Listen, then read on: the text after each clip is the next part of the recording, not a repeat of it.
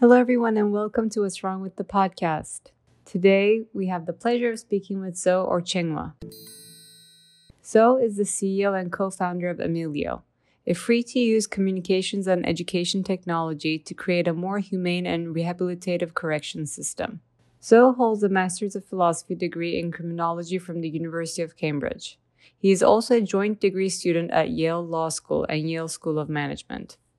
He has received a Gates Cambridge Scholarship, Truman Scholarship, and Paul and Daisy Soros Fellowship for New Americans. His technology nonprofit has garnered funding from tech luminaries Vinod Khosla, Jack Dorsey, and Eric Schmidt.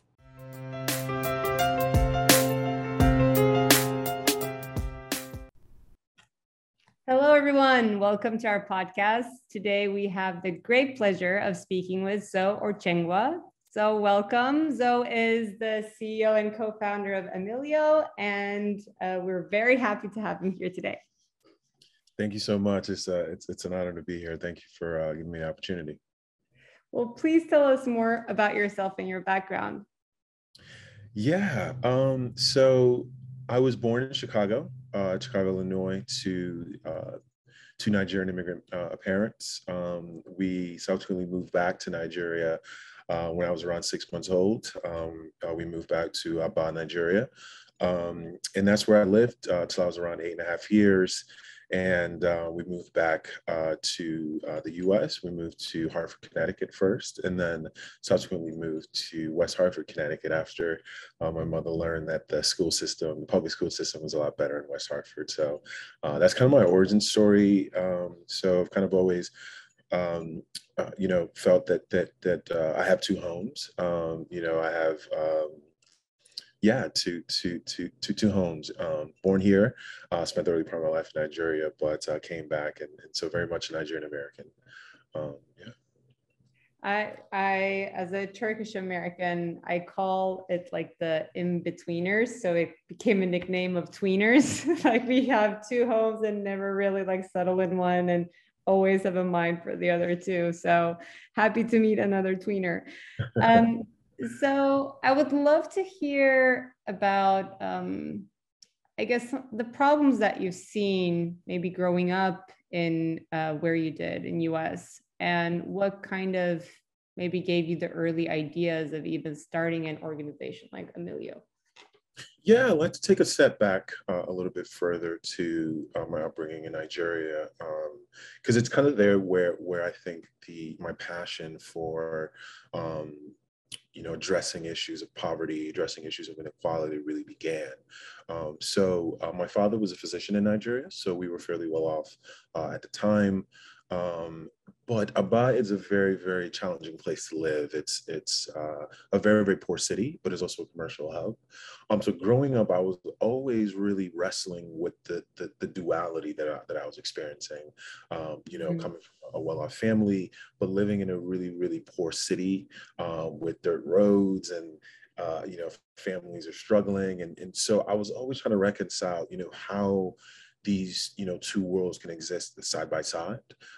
We also had a window into the West through film and through cartoons and whatnot, and so I was always kind of trying to compare my life and to try to really understand at a really early age why people just lived in such how a city could coexist with such disparity. And I think that was really the beginning for me. Subsequently moving to the US, I still really was wrestling with those questions. Why was it that chance played such a profound role in our lives, right? That the parents were born to, the communities were born into, have such a profound effect on our life outcomes. And so, my vision for the career that I wanted to have really started to take shape as I was growing up here. So I mentioned earlier I was born when we moved back here, we moved to Hartford, Connecticut.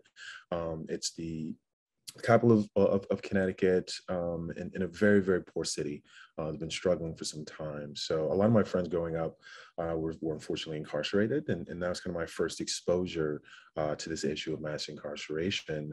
I really wanted to figure out what was the source of this problem and possible solutions to solving it. So after I wrapped up my undergrad degree in philosophy, I actually decided to go to the University of Cambridge to study criminology. And my chief reason for doing that was I really wanted to dissect U.S. mass incarceration, understand the causes, its history, and also compare our criminal legal system with that of other peer countries like Germany and the Scandinavian countries who had far more humane systems and much lower recidivism rates. And so at kind of the end of that work, at the end of my master's work, I realized that almost all the focus when we talk about criminal justice reform is placed on policy and legislation and addressing sentencing reform and the power of prosecutors. Pretty much all our focus is on that. And I think that's very, very important, right? If we don't have terrible laws in the books, it's going to be much harder to have such a bloated criminal justice system. But the limitation I saw in that kind of one-dimensional focus is that it really left a lot of other critical areas underserved. So if we think about the actual carceral experience, the average American or the average incarcerated American is in prison for about 3.5 years. So it's almost, college, a BA, right? It's a ton of time. And then if we look at the causes of one of the chief causes of incarceration, certainly we need to reckon with the country's history of racial inequities and racism. But when we look at the data, what we see is that up to a year prior to incarceration, 80% of everyone in state prisons had no income a year prior. 50% had no income up to 8 years prior. So when we think about mass incarceration, economics and poverty play a critical role. And part of what I was trying to figure out as I was thinking about Amelia was, what are some issues? What are some areas that I could, some areas where I could propose a solution that could solve problems at scale? So some of the limitations about focusing strictly on legislation is that we don't have one criminal justice system. We have 51 separate systems. There's a federal system, and then each state has its own a legal system, its own priorities and incentives. So, success in one state really is just success in that state. One has to then replicate it in the other states. So what I was trying to figure out is there a problem in this broader system of mass incarceration that can be solved at scale? And I identified prison communication. I was doing a lot of research, looking at work by the Prison Policy Initiative, Vera Justice, and Brandon Justice Center, and other kind of leading groups. And what I learned was that there was a huge prison industry. There are thousands of companies that profit off of incarceration, but at the top of that list are two very predatory prison communications companies.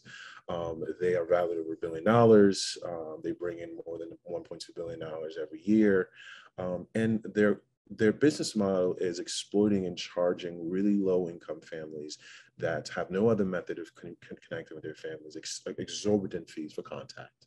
And what that really does is that it not only severs critical ties that families need to make, that the incarcerated need to maintain in order to succeed post-release, but it also hampers the ability of educators and reentry organizations and other really critical resources from gaining access to the incarcerated, because they also have to pay that toll. So my theory was, why don't we just build an alternative, right? There's so many other free communication services that we have access to on the outside. We're talking on Zoom, there's WhatsApp, there's Facebook Messenger. There's so many tools for us in the free world. It didn't make sense to me that folks who are most vulnerable, who really need connection the most, have to pay up to $1 a minute or $1 per e-message to stay connected. So my theory was, let's just build an alternative and let's disrupt this industry and push out the bad actors.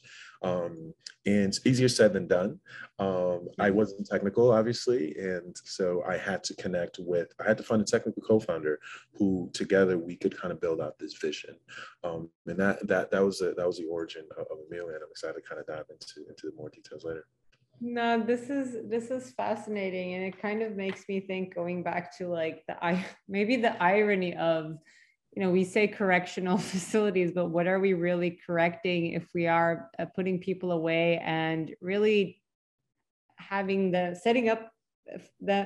up for failure?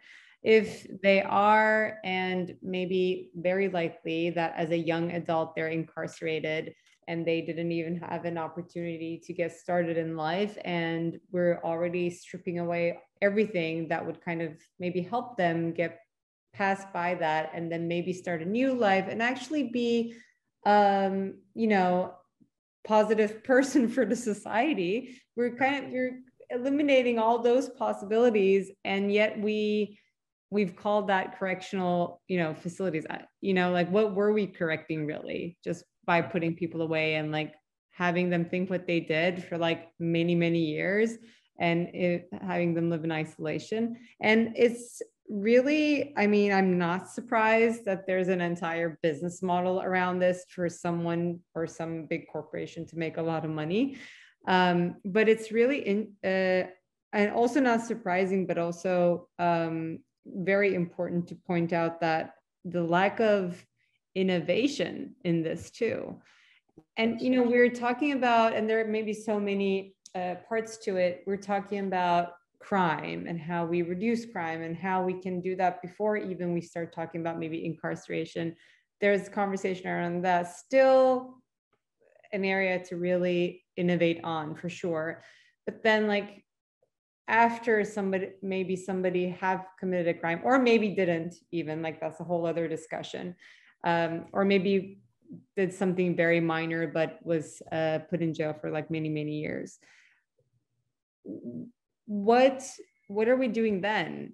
Like, are there any, and all the things you're talking about sounds very archaic and it's very present, right? Like this large, big, like telephone company really controlling all the communication. It sounds like a movie. Like if this were like our reality, we would kind of be like, it's ridiculous. Although in New York, we had like this like major cable company that like ran things here for like forever and then just rebranded themselves and continued to run things. But it's just like, to me, it's after like talking to you, obviously it becomes obvious. Then you're kind of like, why aren't there more innovations around this like at present? So going in and figuring out all these dysfunctionalities, what were some of the biggest challenges for you to even like, was this a challenge, was like having this conversation and talking to people about this too, was that even challenging for people to really understand what's going on or seeing the need for innovation? Yeah, so you raise a really great point. And I think this is kind of one overlooked area in this kind of larger conversation around tech monopolies. When we think of tech monopolies, we're kind of always thinking of Facebook and Google. But in the correctional space, those tech monopolies are Securus and GTL. Collectively, they own more than 70% of the market share and have a captive audience. They know that families need to stay connected. It's an inelastic good. We all experienced this with COVID, losing connection with our loved ones and trying to find ways to mitigate that. But for folks, for the 27 million Americans with incarcerated loved ones, this is a problem that they experience day to day. And so I think the lack of innovation in this space is the result of several reasons. One is that, incarceration, prison, it's not a sexy issue, right? When you're thinking about really talented software engineers at Caltech, at Stanford, a lot of it seems like the way we think about software innovation is that it's really about monetizing, right? It's really about kind of figuring out that, how to make life a little bit more comfortable for the folks with wealth, right? And that's the evidence to which you could, you go public with your IPO and you become wealthy, but not enough folks, I think, are focusing on really intractable social problems and trying to apply their talents to solve them. And so I think there's a larger conversation that needs to be had around, what are the downsides of having some of our brightest minds not working on these challenging issues, but instead, figuring out ways to get us to click on ads or getting us to like something or, send an emoji. Yeah. There's that larger conversation. But I also think that one needs to talk about philanthropy. I think one of the really challenging problems one of the main problems we've had is just raising the capital to be able to build out our system, build out our team, and really be able to disrupt this predatory industry. So we all talk about mass incarceration. We all know that it cost us $80 billion a year, and that's not even adding up the social costs. Yeah. And so it's a problem that we all know, but not enough of us not enough of us with wealth, right, want to take the risks. And so that's something I've been really racking my head around, trying to understand is that, philanthropy should be to take bold chances, right? To try to use capital to really fund risky ideas, but with the potential for tremendous impact. And so for me, it was a no-brainer that increasing access to communications, there's a bunch of research that shows that increasing access to communications for the incarcerated lead to lower recidivism, lead to more successful post-release outcomes, because those are the communities, those are the people that the incarcerated are going to rely on post-release, right? If you sever ties with your family, you sever ties with your community, to community resources, you're going to have a really tough time because you're coming out in a world that looks different and with no resources. And so for us, it was a no-brainer that this is a solution that needed to happen. But for a lot of the funders we were talking to early on, they just saw the risks, right? To them, they were thinking about, can a tech nonprofit really disrupt the space? Can you actually get into prison? And so, what I want to do with my work as well is to make it easier for innovators like myself and other social entrepreneurs to have access to the capital that they need, right? You already have a tough time trying to build and solve a problem, but then when you add upon that, countless hours of pleading and begging philanthropies to give you the resources you need to get started, it almost makes the work impossible to accomplish. So I think, there's billions and billions of dollars that are dispersed each year through philanthropy, and I think our philanthropic leaders need to be more risk seeking. They need to be more risk taking, and also I think part of the issue as well is that for a lot of the folks in this space who are doing criminal justice reform, I think we need to be a little bit more humble. We need to understand that there are a lot of folks out there with other talents and abilities that could really help us in the work that we do. And so it's shedding light on the problems that we're trying to solve and creating opportunities for other folks with other skills and talents to be able to help. So I think that's why Emilio has been able to scale so quickly and has been able to build such a strong technical team. Is that what we've done is that we've shown folks with technical talent, folks with software skills, that they also have a role to play in solving mass incarceration. My co-founder Gabe worked at Facebook for 2 summers, had a return offer, but he was really trying to figure out, how can I use my skills to be able to solve problems, real intractable problems. And by connecting with him and educating him around the criminal justice system, he was able to see, yes, like, I have these skills and I've already have experience of working at a large communication company. I can leverage my skills and my product engineering abilities to devise solutions that are really going to help the most folks who are most needed, where it's most needed. So I think, those core issues, this larger conversation around tech monopoly and figuring out where are these monopolies happening that we are overlooking, shedding light on that, getting philanthropy to be more risk seeking and to be more courageous and bold in what it seeks to fund, and not to be overly obsessed with ROI and metrics, right? Identify the problem, identify innovators, and give them that capital that they need to be able to make things happen. And also for us who are actually dealing with these issues day to day, to create more opportunities and more visibility for folks who may not know about the problem and can actually really, really help us.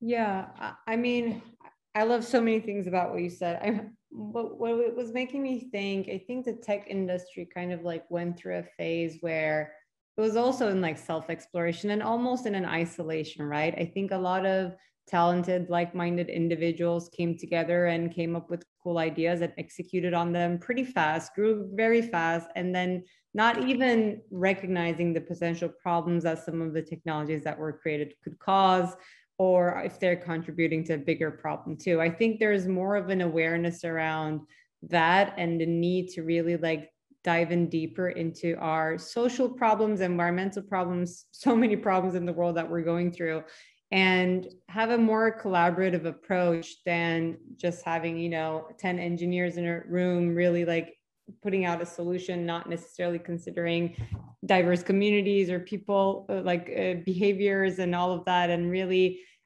creating a host of other problems too. I think we went through that learning curve collectively in the world, and I'm really hoping to see there is more and more interest from talented tech communities and folks to really like take part in organizations like Emilio. So that was my first thought. The second, around what you were saying in terms of philanthropy needs to be supporting high risk, but solutions that also really addresses the core and underlying reasons of the problem. I think there's a lot of, and we see this in many industries and also in charitable funds, is that there's a lot of symptom treatment, right? I'm sure there's a lot of fundraising happening around, for example, if a family has one of the main caregivers incarcerated, then maybe there's fundraising to support those families in need and all that, but that's symptom treatment, right? And so if we go back to the beginning, like how we might maybe help an individual first, maybe not get incarcerated, but if they're in, how do we also like help them really in achieving a successful life afterwards? What do we do then? And how do we understand the value of representation of those successful examples too? And we didn't touch upon that, but I would love to hear your perspective on that too. I would assume if a community, and this probably, you mentioned a lot of the friends that you were growing up with were incarcerated. I don't want to say it's maybe normalized, but if this is something that happens in the community often, then the community may also see like, okay, once you're incarcerated, you're done. Like maybe after you're going to go back to jail again. Working there now, very successful, those positive examples. And there's bigger conversation now around representation, but I would love to hear your thoughts about representation of those, post-success stories too. Yes, no, that's a really, really great question. How do we leverage the success that we've had to basically create more of it? And that's kind of what we, a lot of the work that we do around, for us, the press that we get is really not only about us kind of sharing the work that we're doing or trying to attract more funding, but it's about showing that tech nonprofits, that social entrepreneurs are having great impacts in the world, and there are other major areas that need that same level of work, that same level of commitment. Yeah. Innovation. And so there are a lot of really great companies in the tech nonprofit space that I'd love to highlight.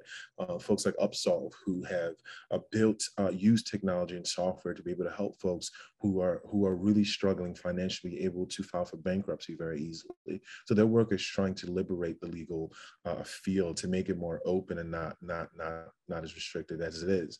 There are other folks like WOTC, which basically crowdfunds to support folks in developing countries who can't afford medical treatment. So what they're trying to do is use software and technology to create a world where healthcare is a right and not a privilege of those with financial resources. And so, part of what, one area that I want to highlight is the issue of risk aversion. So I talked about philanthropy, right? And so, for us early on, part of the pushback we got from a lot of funders was, they kind of had this macro level understanding of the problem. They knew that there was a duopoly and that there was kickbacks and that a lot of states are complicit in this problem. But they didn't really have a granular understanding, right? I think, for software companies to succeed, you have to know your user. You have to be constantly doing user research. You have to be engaging with your customers. You have to be, you can't succeed without that, right? But I think for philanthropy, I think, it's really easy not to be too critical, because I think there are some great philanthropists out there. But one area of our success that I really want to highlight to both other social innovators and future innovators and also philanthropists is that you know, you don't know what you don't know until you do it, right? So you can kind of have this theory that, you know, it's impossible to break into a system that has been run by this duopoly for decades, right? But what we did was, you know, a healthy dose of delusion is really beneficial to entrepreneurs, right? Like you have to really kind of be a little crazy to Yeah. think that, you know, you can take all these billion-dollar companies, and I think that's kind of what we had. We knew that this was the right solution, and because we had such conviction, we weren't gonna take no. We knew that if we built the right tools, we tested it with users, and our heart was in the right place, that at some point we would break in. And how that happened was really just you know, a lot of connection with other great organizations out there. So because of COVID, it wasn't only families that didn't have access to prisons and their loved ones. Really critical reentry organizations and prison education groups also had lack of access. So what they were looking for was a solution. You know, how could we be able to do this virtually, right? But what they were trying to figure out is, you know, could we help them? Could we build a video technology that would able to allow them to regain access to prisons? And we'd already been working on this tool, but what we needed was an early adopter, you know, state DOC that would take that risk and say, hey, you guys are an upstart and you haven't worked anywhere, but we believe in what you're doing. We're going to take that risk. And so it was an organization that connected us with the Department of Correction. Executive director. And, you know, luckily he had identified prison communication as a very, very critical problem for his population and he wanted to solve in his tenure. And that was the beginning. We connected with Dean Williams at Colorado, and then the rest is history. And so I think to, you know, would-be social entrepreneurs, remain delusional, right? Do not give up in your delusions, because sooner than later, with enough conviction, with enough of hard work, you will make that first inroad. And then it's just about replicating and telling that story over and over again. And to philanthropies, you know, recognize that you only have a slither of understanding of these problems, right? Like you have so many grantees and so many things that you're doing in the day-to-day, like not to allow your presuppositions and assumptions to hinder your ability to really have impact, right? Just, you know, the money's there, it's already been given to you.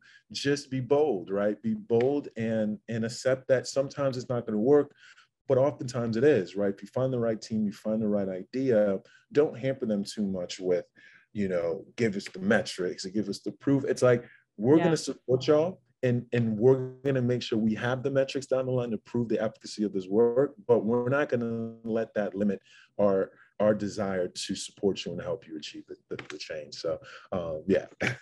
No, this is so good, because like I think it also touches upon an overall issue about like, how do we even like, how did we decide on and settled on those metrics anyway, right? Like we have many problems in the world that are persisting to remain in the world, and obviously we need innovation and maybe some radical thinking around addressing those issues.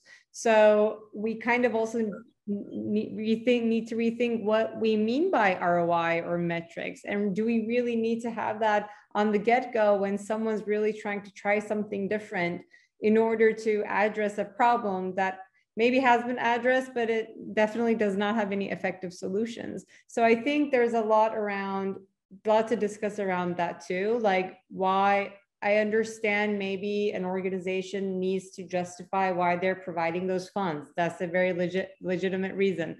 But that doesn't necessarily mean that we get stuck on some numbers or some proof of methodology or something from the beginning, and really need to change our understanding of what do we mean by an outcome, right? Yeah. So I think, and to your point exactly, we see what the problems are. We're not going to know what the underlying reasons of those problems are until we get in there, right? And to get in there, you need the funding. And this has to be recognized. It's kind of like, you know, somebody may have a disease and you're not going to understand the reasons of those disease unless you start interacting with the patient, right? Like this is a very normal conversation for a healthcare professional to be like, yeah, obviously I need to like start, you know, interacting with the patient first. So I think we need to adopt that understanding in like really any field. And first saying, well, everything we say now is going to be an assumption. We really need to like go in and really understand the reasons to be able to come up with a solution that is going to sustain and work and adapt for families' different needs too. And technology enables that great platform for that to happen. And it kind of needs that space and time and budget for it to be really worked with the people that are actually going to use it. So I think your journey is a great kind of example of like, what are some of the problems we see on an ongoing basis, and trying to find innovative solutions for our social or environmental problems. And also, I think it's a great example showing you kind of need your champions, right? Like throughout the journey, you need your people who believe in you and who would advocate for you to another organization, and maybe that organization is going to be your first client, or is going to open the doors for you. So that and that ties into I almost want to say, and there has been a more bigger conversation around allyship since last year, but I think allyship could mean, in a broader sense, like really being an ally on the problems too, and try to support the organizations who could really bring in a solution.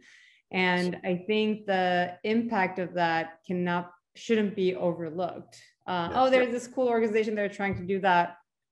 Like we shouldn't be leaving at that. I think if we can support in any way and open the doors in any way, or connect to someone who might be useful for them, like really whatever it is in our means, I think it's so important for an organization who's trying to do something that has never been done before. So I just want to highlight that, like based on your journey. And I think all of those are incredible, really learning lessons for like any entrepreneur too, who's like going into a space and try to innovate. But with that, I think you already started talking about it. Your first advice being remaining delusional. And I love that. Anything else you want to add? And this can be based on your journey, or just overall attitude and what you're seeing in kind of entrepreneurial space. What would be your advice to people who are trying to make progress or push boundaries? Yeah, and one major advice, and I think this is pretty intuitive, is because I think it's easy to say don't worry about the no's, like don't dwell on the no's, yeah. Right? But we're human, right? We're a social animal. We want reassurance. We want support.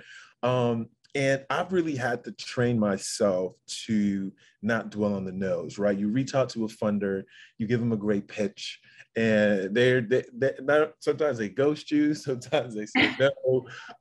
You reach out to a potential customer, or some group that you want to work with, and it's the same thing. And it's over and over again. It's really kind of hard to endure all of that. And so one advice that I would give is to find a partner in crime. Like, I don't think, Amelia would not be where we are today. I don't even know if we would exist without my co-founder, Gabe. And it's important because you have someone to carry that load with you, but you also have a thought partner, someone that is going to see the things that you haven't seen. Someone has a different perspective. So it's kind of interesting. Gabe is Brazilian, right? So he didn't even know about the U.S. criminal justice system and the problems that they face. But what connected him with the issue was a simple thing: is that communication, being able to stay connected with family and be free of financial exploitation, is a universal truth, right? It doesn't matter if you're from Nigeria or Brazil, wherever you're at. And so I was able to find a partner in crime that had skills that I didn't have, that had a different perspective, but that also could shoulder the load. When we get a no from a funder, I'd be like, "Hey, can you believe these guys? They're not even giving us the time." And it helped me be able to overcome those moments of just struggle. So that's one major advice I give to social entrepreneurs is not only to be delusional, but to find a partner in crime is also delusional with you. It's pretty good there. That's such a good point. Surviving a no on your own might be a very lonely journey too. So you need kind of that camaraderie with somebody to vent on that and move forward. So that's such a good point. So this was amazing. Anything you would love to add about what's happening with Emilio? Anything we should follow? Any announcements? Any news? What's coming next? Yes. We right now we're working on scaling. We launched our free video communication platform in Iowa prisons. We are launching in Colorado this month, and we're in talks with a bunch of other states across the country. So we're really excited about replicating the success that we've seen, and we're also really excited to talk about our partnership with the University of Chicago. So we're working with 3 researchers in the University of Chicago to study our intervention. I mentioned earlier that being so fixated on metrics, it's not great. Like it should complement the work. It shouldn't it shouldn't prevent the work. But we knew that metrics are incredibly important, that research is incredibly important. So we wanted to have an independent party be able to study our work, to be able to highlight what areas have been successful, areas may not have been successful. So it's a 3-year partnership. They're going to be studying the effect of our intervention on mental wellness. There's increased communication, improve the mental wellness of the incarcerated and their families. They're going to be studying our impact on prison infraction and violence. So there's getting access to communications, building stronger bonds, getting access to educational resources. Does it reduce in-prison violence? And lastly, which everyone talks about, is the issue of recidivism. So there's our intervention to help drive down recidivism. Does it help folks be able to rebuild their lives from day one? And so we're really excited about that, and we're excited to be able to share some of that in the coming future. And then the last thing that I would like to kind of briefly kind of touch on is I think for me, one thing that I really want to highlight is, from the outside looking in, right? Like, Emilio has moved really fast. We've raised a lot of funding, but I do want to highlight something that I think kind of underlies our ability to scale really quickly, is that, for all the restrictions and limitation around social innovation and gaining access to funding, et cetera, there's also the issue of privilege, right? And I don't mean it in the kind of typical way that, the way that a lot of us talk about. I really mean like real privilege. So I went to the University of Cambridge. Yale law student, Yale, all these social networks and social capital that I've been able to accumulate made it much easier for me to get the benefit of the doubt from philanthropers and other folks, right? And so I was kind of thinking about it, like, suppose I had went to, maybe the University of Connecticut or, community college, would we have been able to get here? And I think the answer is no. Or we may have been able to get here, but many years from now. And I think that's a really big failure in social entrepreneurship or philanthropy in general, is that let's not worry about these signals, right? These credentials, these things that are kind of a way to de-risk our investments or our work. Let's be bold and risk seeking. And if someone comes to you with a dope idea and they don't even have a college degree, or let's just evaluate the person, their vision, and the problem they're trying to solve at face value. Let's just evaluate it without, these other heuristics. And because I talk to a lot of social innovators out there, a lot of folks who really want to do really important work, and I think they're limited by this. This limitation in our thinking, and I think it makes sense, right? If someone goes to an Ivy League college, the assumption is they're smart, they know what they're doing, but let's, find a way to remove ourselves, to unburden ourselves of those presuppositions, because they're incredibly limiting.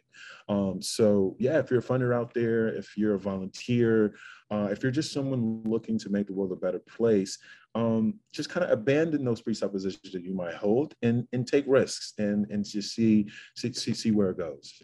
That's something I'd love to kind of leave.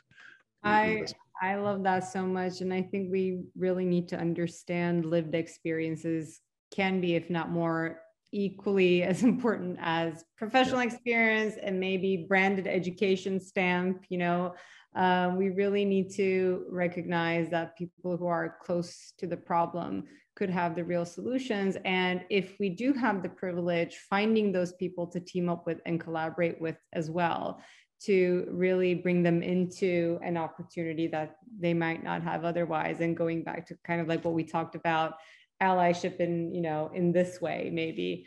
I think it's really important to, for you to, like, you're already, even though you had that privilege, you're recognizing that and that problem. And it's important for for all of us to have that collective awareness and really valuing lived experiences as well. And in fact, I would argue maybe if you're in a community college, you're much closer to a community and probably have like good rights. Exactly. But maybe that's another episode. But thank you so much, Zoe. This was so great. And we very much looking forward to like publish this and follow your progress. I hope maybe we connect we'll stay in touch, but when we talk like 5-10 years from now, you will have really like disrupted what's going on and set an example to other organizations that are trying to do social innovation. Exactly. Thank you so much for the opportunity, and we'll definitely be in touch. And yeah, really glad to have this opportunity to share our work and hopefully inspire some folks out there to jump in. Yeah, thanks for joining. Have a great one. Thank you. Talk to you soon. Bye. And that is this week's episode of What's Wrong with the Podcast. To make sure you never miss an episode, subscribe to our show on Apple Podcasts, Spotify, or any other podcasting platform. You can also subscribe to our YouTube channel. Links can be found in the episode description, and you can also find them on our website, podcast.what'swrongwith.xyz. If you found value in the show, we would appreciate if you could rate us and leave a review, or you can simply tell your friends about us. For more details on our guests, follow us on Instagram and Twitter. Don't forget to join us next week. Thank you for listening.